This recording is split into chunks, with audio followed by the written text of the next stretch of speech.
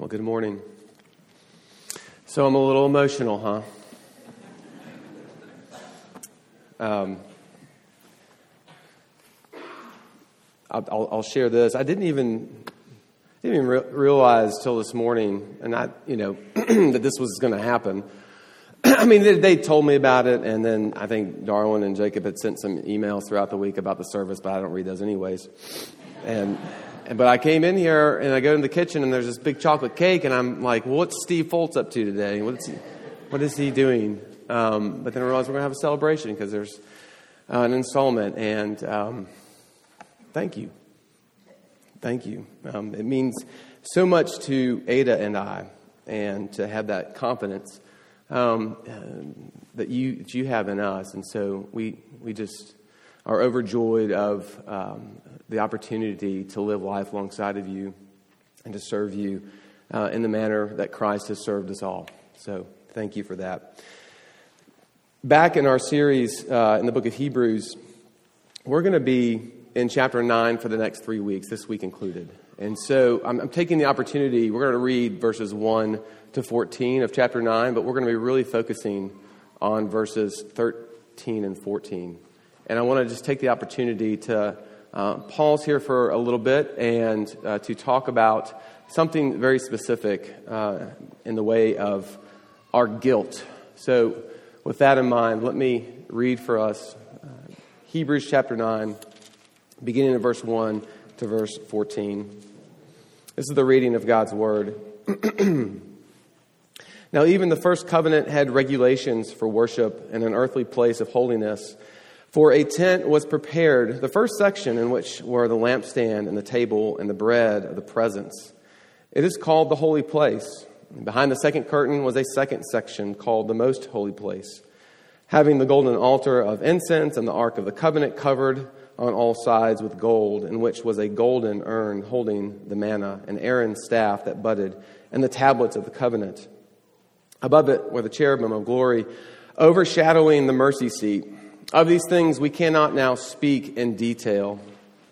These preparations having thus been made, the priests go regularly into the first section, performing their ritual duties. But into the second, only the high priest goes, and he but once a year, and not without taking blood, which he offers for himself and for the unintentional sins of the people.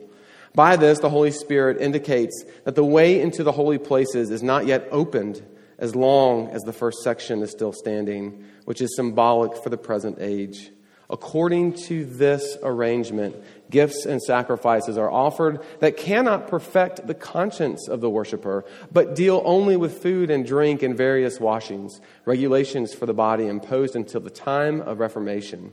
Verse 11, but when Christ appeared as a high priest of the good things that have come, even through the greater and more perfect tent, not made with hands, that is, not of this creation, he entered once for all into the holy places, not by means of the blood of goats and calves, but by means of his own blood, thus securing the eternal redemption. For if the sprinkling of defiled persons with the blood of goats and bulls and with the ashes of a heifer sanctifies for the purification of the flesh, how much more will the blood of Christ, who through the eternal Spirit offered himself without blemish to God, purify our conscience from dead works to serve the living God? We pray for us and ask God to teach us his word. Gracious Heavenly Father, we give you thanks for this morning, and we pray now as we open your word that you would open our eyes and our ears to hear and to see it, and that we would leave here changed people as a result. We ask this all in your Son's name. Amen.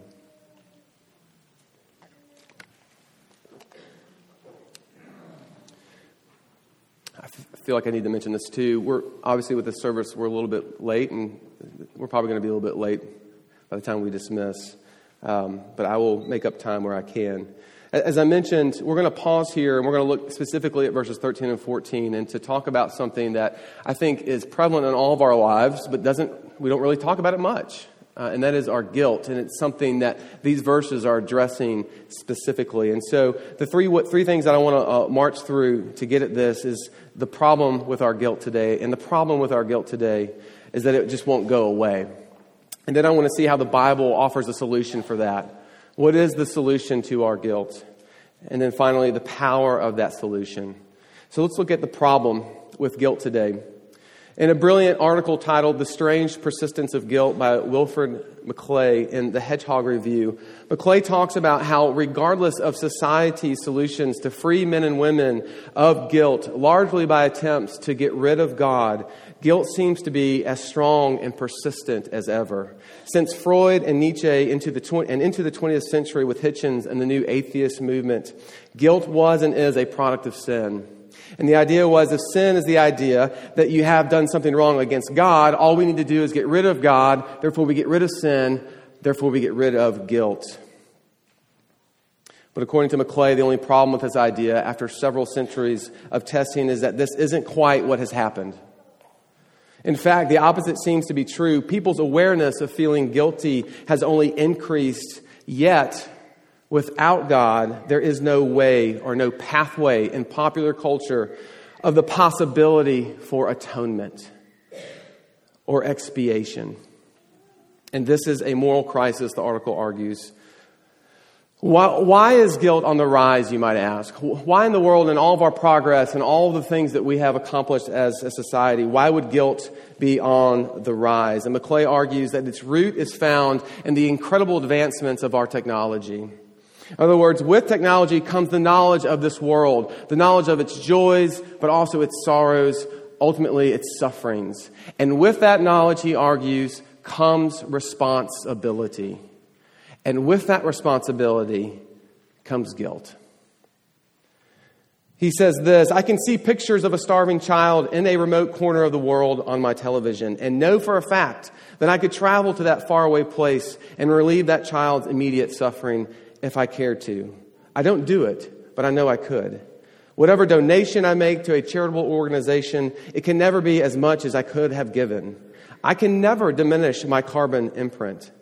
I can never give to the poor enough or support medical research enough or otherwise do the things that would render me morally blameless. Colonialism, slavery, structural poverty, water pollution, deforestation. There's an endless list of items for which you and I can take the rap. To be found blameless is a pipe dream. For the demands of an active conscience are literally as endless as an active imagination's ability to conjure them. Or as T.S. Eliot puts it, after such knowledge, what forgiveness? McClay makes an incredible observation about guilt in the midst of today's mainstream culture. We can all open our phones and our computers, and we can see an endless roadmap of headlines telling you all about the suffering going on in every corner of the globe. And with that knowledge, though, comes responsibility, which ultimately breeds guilt. But why do we feel guilty? Where does that come from? What is this business of being found morally blameless? What can be done about it? In a more recent article by David Brooks this past March in the New York Times, titled The Strange Persistence of Guilt as well, he references McClay's article, noting that the problem today is that we feel our guilt, but we have no formula for redemption. Society today is driven by, he says, an inextinguishable need to feel morally justified. In other words, we want a clean conscience. We want to get rid of this feeling of guilt that seems to never go away, but we have absolutely no formula or direction to atone for it.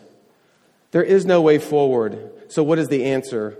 Well, according to these articles, the only reliable way to feel morally justified in that culture is to assume the role of victim. McClay puts it this way, claiming victim status is the sole sure means left of absolving oneself and securing one's sense of fundamental moral innocence. If one wishes to be accounted innocent, one must find a way to make the claim that one cannot be held morally responsible. And this is precisely what the status of victimhood accomplishes. In a March 9th, 2008 op-ed column in the New York Times by Daniel Mendelsohn titled Stolen Suffering, he mentioned several stories of what he calls a plagiarism of other people's trauma, written not by members of oppressed classes, but by members of relatively safe or privileged classes. One example he talks about was an autobiographical story by a woman named Monique DeVale. In it, she tells of her own story during the Holocaust as an orphan Jewish girl who trekked some 2,000 miles from Belgium to Ukraine, surviving the Warsaw ghettos, at one point shooting a German officer to escape, and then taking refuge in the forest where she was protected by kindly wolves. The story gained so much traction and was believed in so many areas. A book titled Misha in 1997 was written, which was a memoir of the Holocaust years, was this very story.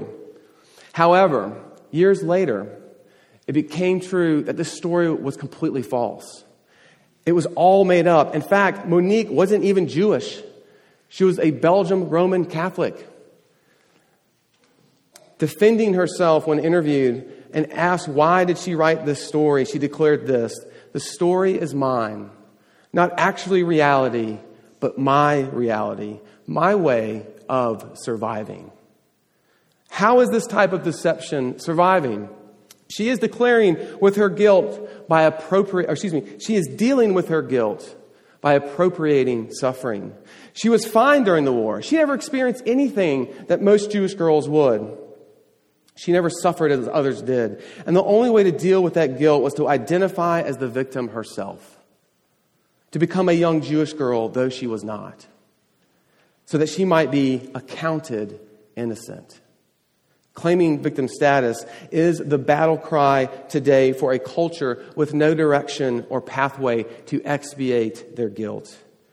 Brooks describes it this way, quoting political scientist Thomas Berger, who said, "We live in an age of apology and recrimination."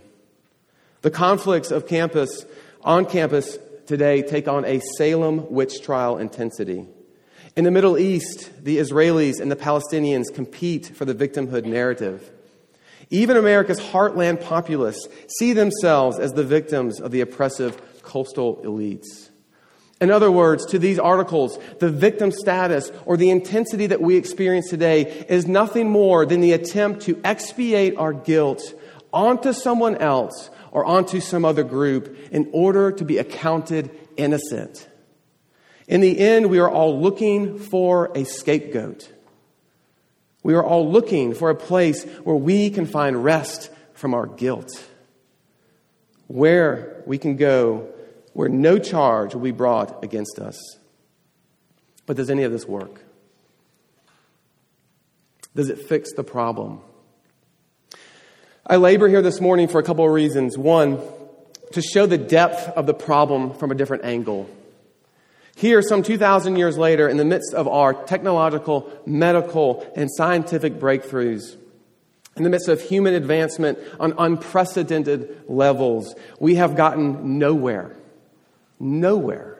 in the arena that plagues us all and evidently influences a large portion of what we do with our lives, and that is our guilt. Is there any solution to this enormous problem that doesn't seem to want to go away? Two, as a result, it's not just a few of us, which I think this article makes clear, that feel guilty. It's all of us. All of us are asking the question, how am I accounted innocent in this life? What is the formula? And it's here that I need to make a distinction before moving forward. Guilt comes in many shapes and sizes. Most of the guilt that we feel or talk about or don't talk about is the little g guilt, that I'll call it. This is the guilt of a parent wondering if they can do more for their child. Right? This is the guilt of wondering, am I really the worst parent in the world? This is the guilt you might feel for eating or drinking too much. Or the guilt you might feel for screening someone's phone call because you just don't want to talk to them right now. Or maybe it's the guilt you feel for not coming to church today or last week. Or the guilt of making a bad grade. That's important guilt. But for today, it's little g guilt. The guilt I'm talking about and what Hebrews 9 is talking about, that we all feel, whether we acknowledge it or not, is capital guilt. It's what I'll refer to as the guilt of presence. That is, in my heart of hearts, am I fit for the presence of God or not? And the ultimate answer to the question of how am I accounted innocent in this life is answered by the question of presence. Can you stand before God? And if so, what makes you so sure? What makes you fit for His presence? Hebrews 9 gives us our solution to this problem. And this gets to the second point. The solution to our problem, according to Scripture, is blood. The solution is blood. Blood must be shed for the removal of any wrongdoing, and that's what guilt is. Guilt is, I have done something wrong.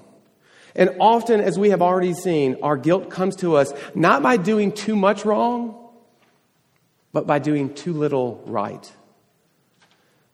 And whether we are able to perfectly articulate it or not, we know that something has been passed down to us from our fathers and their fathers that has kept us from doing too little right. It's as Lewis says, no man knows how bad he is till he has tried very hard to be good.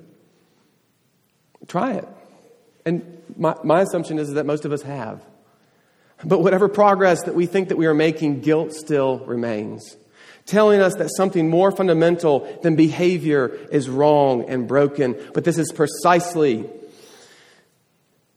where the story of Scripture breaks into our dilemma with incredible news. It's a story that tells us, what if the one that you've really been wronging all along wasn't just the ones that you've hurt or you have ignored, but was God Himself? What if I told you that He came to this place to offer His life, the blood, for all the wrongs committed in this world so that your conscience before Him would be set free? See, after all, isn't this what our conscience wants? Being found blameless? The best definition that I could come across this week defines conscience as the self-evaluation for how fit you are for the presence of someone. Let me say that again. It's the self-evaluation for how fit you are for the presence of someone. Now you know why you feel guilty all the time. You know you're not fit for the presence of many. My kids don't really understand the concept of guilt at this point in time in their life, but they feel it. They can be playing in their room for 5 or 10 minutes by themselves, and I can walk in, and without saying anything, just there's a lot of, I didn't do it. Like, you know it's coming. I didn't do anything wrong. I'm just like, hey, I came to tell you it's time for dinner. But now I'm curious, right? Now I'm like, what's going on in here? It's just there. It's just there. How much more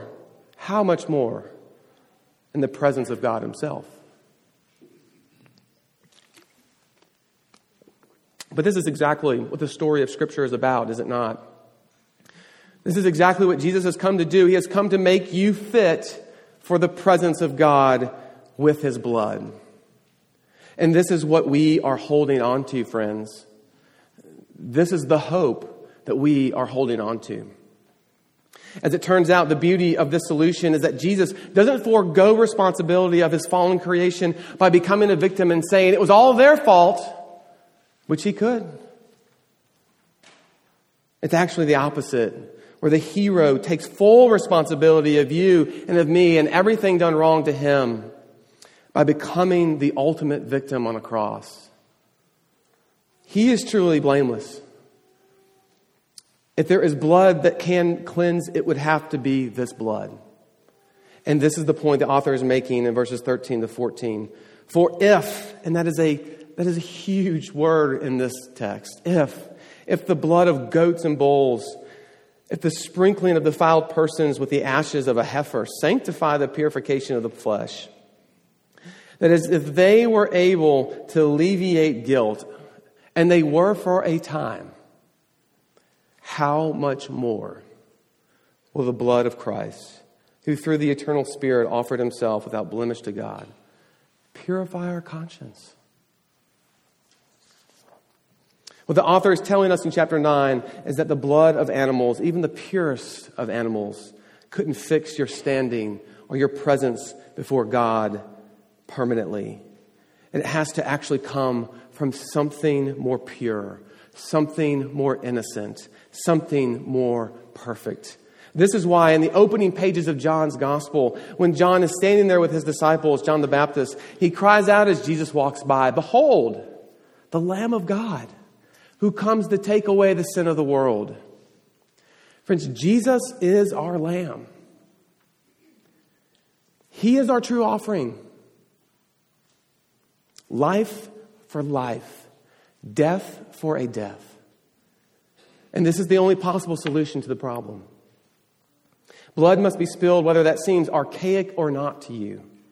But not just any blood. And that's what this text is telling us. It's only the most perfect and innocent blood of them all. The blood of Jesus. And why? Because it's only the blood of Jesus that can make you and I fit to be in God's presence. Nothing else can do this.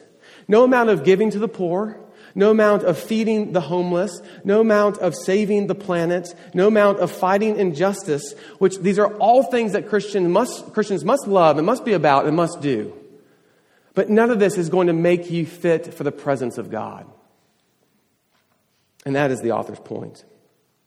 In other words, the blood that you will spill, literally and figuratively, with your effort, with your time, with your energy, with your career sacrifices, with your financial sacrifices, and with all of your zeal and passion, which I love, none of it will be enough. And we know it. The author is saying, Jesus can purify your conscience. Your fitness or standing before God from all of these dead works. All of these bad sacrifices. Or as the men heard this past weekend, these bad kings. All these things that you're making, they can hide your guilt for a little bit, but they can never get rid of it. And Jesus can. Jesus can get rid of this. Now, our guilt problem, whether we acknowledge it or not, is in fact our own self-evaluation, our own verdict that we are not fit for God's presence, and we are right. But Jesus has come into this world to fix that, friends. And this doesn't mean that once you profess faith in Christ as Savior, that you never feel guilty again. Quite the opposite. What it means is that you actually have a pathway to atone. You have a way to deal with this. And not just some way, but a way that actually solves the problem, that truly justifies you. You return to the foot of the cross where the perfect blood covers all your wrongdoings, both your intentional and unintentional sins, as we talked about back in chapter 5 and as this chapter mentions again in verse 7. You have a new promise that says that this blood truly works and that this is all God requires. In the hymn, "Come Ye Sinners," the author writes this: "Let not conscience make you linger, not of fitness fondly dream. All the fitness that He requires is for you to feel your need of Him. And this He gives you." What if our guilt didn't kickstart some movement of good works to feel better about ourselves in time? What if it pointed to what we really needed? What if it reminded us what we really needed? In this way, for the Christian, guilt is good in so much that it is a reminder of what we really need, and that is Jesus, and how we are truly made fit for His presence, and that is His blood. This is the solution. It is the only solution. But is being found free of guilt the whole point of this? Is that the author's point? Is that what this is all about? Just for you to come in here and have more of a peace of mind? And I would say, no, it's not. What verse 14 is saying to us is that being guilt-free, purity of conscience even, being fit for the presence of God, isn't actually the end in of itself. It is the means to a different and another end. And what is that end, friends? It is the end of becoming worshipers of this God. It is the end of devoting an entire life to His service, which consists of helping the poor, giving our money away, giving our time away, caring about God's creation, loving each other sacrificially. But why do we do this now? Because that's what Jesus has done for us. He shed His blood for us to make us His, to make us worshipers, to make us servers of this God. And what verse 14 is saying to us is that no good works can happen until the conscience is purified. That seems bold. Why? Because otherwise, as we have seen, and as I've tried to labor to make the point, if our conscience is not pure, all our works, good deeds and all, will ultimately be attempts to self-atone, to expiate our guilt in order to find ourselves innocent, to find ourselves blameless. And in this way, we end up using people for our own peace of mind, and it won't work. It hasn't, and it will never work. But if I accept this gift from Jesus, if I receive the true blood offering here, atonement is final. And my conscience, my fitness for the presence of God is purified. But friends, what makes us want this? That's good news. It's the best news you and I have heard all week. What makes us want this? And this gets to my final point, the power of the sacrifice. The power of the sacrifice comes in why Jesus does this for you and for me in the first place. It is His love. It is His love for you. Let me try to illustrate this using an illustration I've heard a number of times from various pastors. I'm not trying to hijack this as my own. But let's suppose you and I are going for a walk. Maybe it's this afternoon, and we find ourselves walking along the railroad tracks. And in the distance, we hear the whistle of the train. And just before it gets to us, I begin telling you about how much I think about you, how wonderful you are, how much I love you as a pastor. And I want to demonstrate that love for you and my care for you. And by doing that, I'm going to jump in front of this train just to prove that to you. So I do it. At my funeral, what do you say about me? Would you say, Ryan Moore, now there's a guy who loves sacrificially? Or would you say, there might have been a few things wrong upstairs with Ryan that we didn't know about? Right? So it's not going to change you. Let me offer another scenario. This one's all mine. Let's say that you and I are walking along the same tracks, and then a group of people, let's not get into the details of it, but a group of people come out and say, one of you has to die, and we choose Ryan. Train comes, I take the hit for you and others, and well, what would you say about me at my funeral? Did I love you sacrificially, or was I forced to act, not of my own will? And see, this is the one that really gets us, especially if you've been in the church a while. We look at Jesus and we think, well, God kind of made him do it, right? Kind of made him do it. Look, I know that Jesus died for me, but there's a lot of people that He died for. And look, I'm happy to be a part of the lot. Don't get me wrong. But it seems like it's something that He was forced to do. Does this change you? It doesn't. It doesn't. If Jesus had to do it, that love doesn't change you. But let me offer you a final scenario. We're walking along the tracks. We go to cross the tracks, and you get your foot stuck. The train is barreling down. Your foot isn't moving, and in a last-ditch effort to free you from that train, I lean in and I push you out of the way, taking the hit myself. What would you say at my funeral? Did I love you sacrificially? And the answer is yes. Well, what's the point? The power of the sacrifice, friends, the blood of Jesus, comes not with just somebody dying, but someone loving you so much that they would die if it meant you could go free. That it was for the joy, as the writer of Hebrews will tell us in chapter 12, it was for the joy that was set before Him that He went to the cross. And what was that joy? It was you. It was you. That's how Jesus loves you. And that's what makes any of us stand and want to accept the offer of the solution of His blood for our guilt. Goats and calves, as the author tells us in verse 13, they go to be slaughtered, don't they? but they do so unaware of what they are doing, why they are doing it, and who they are doing it for. But not Jesus. Not Jesus. See, what makes us want this solution, what makes us want this blood, what makes us want Him is not because of what He can give us, a clean conscience, a fitness before God, the ability to be blameless before Him, which are all great things. What makes us want this is that we actually get Him. That's what His blood means. That's what this sacrifice means. The one who demonstrates His love for you by dying so that you can go free.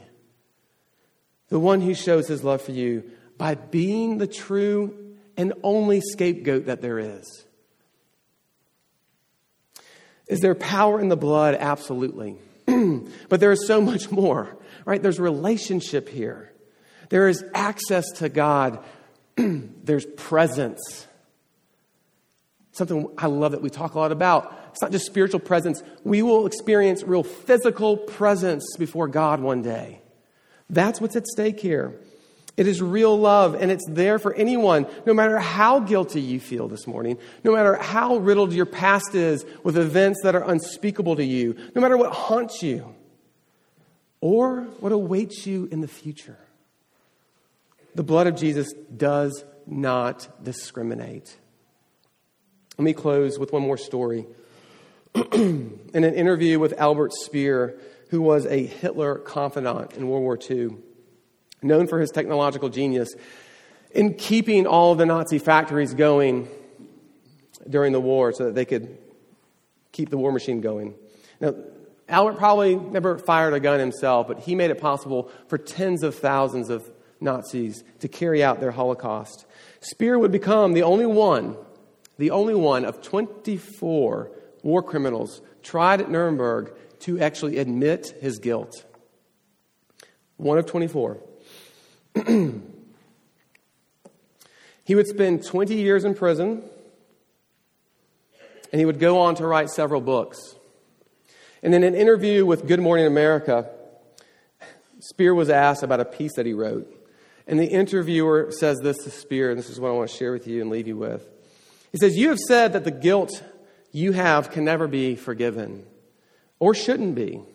Do you still feel that way?" And he responded, "I have served a sentence of 20 years, and I could say that I am free, that I am a free man. My conscience has been cleared by serving the whole time as punishment. But I can't do that. I still carry the burden of what happened to millions of people during Hitler's lifetime, and I can't get rid of it. This new book is part of my atoning," he says, "or clearing my conscience." The interviewer then pressed the point, "You really don't think you'll be able to clear it totally?" Spears shook his head. "I don't think it'll be possible." That was in 1981. Now you might be saying, look, that's Nazi Germany, y'all. Anyone involved in any aspect of the Nazi regime should never feel blameless or have a clean conscience, and I might agree.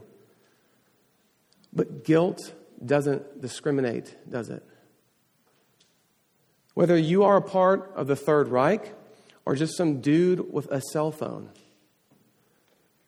guilt truly is strangely persistent.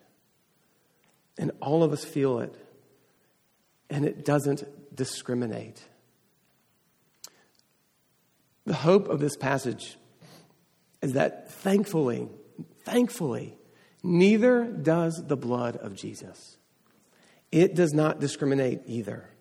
It has been shed for you, and it will never go away for those who would receive it.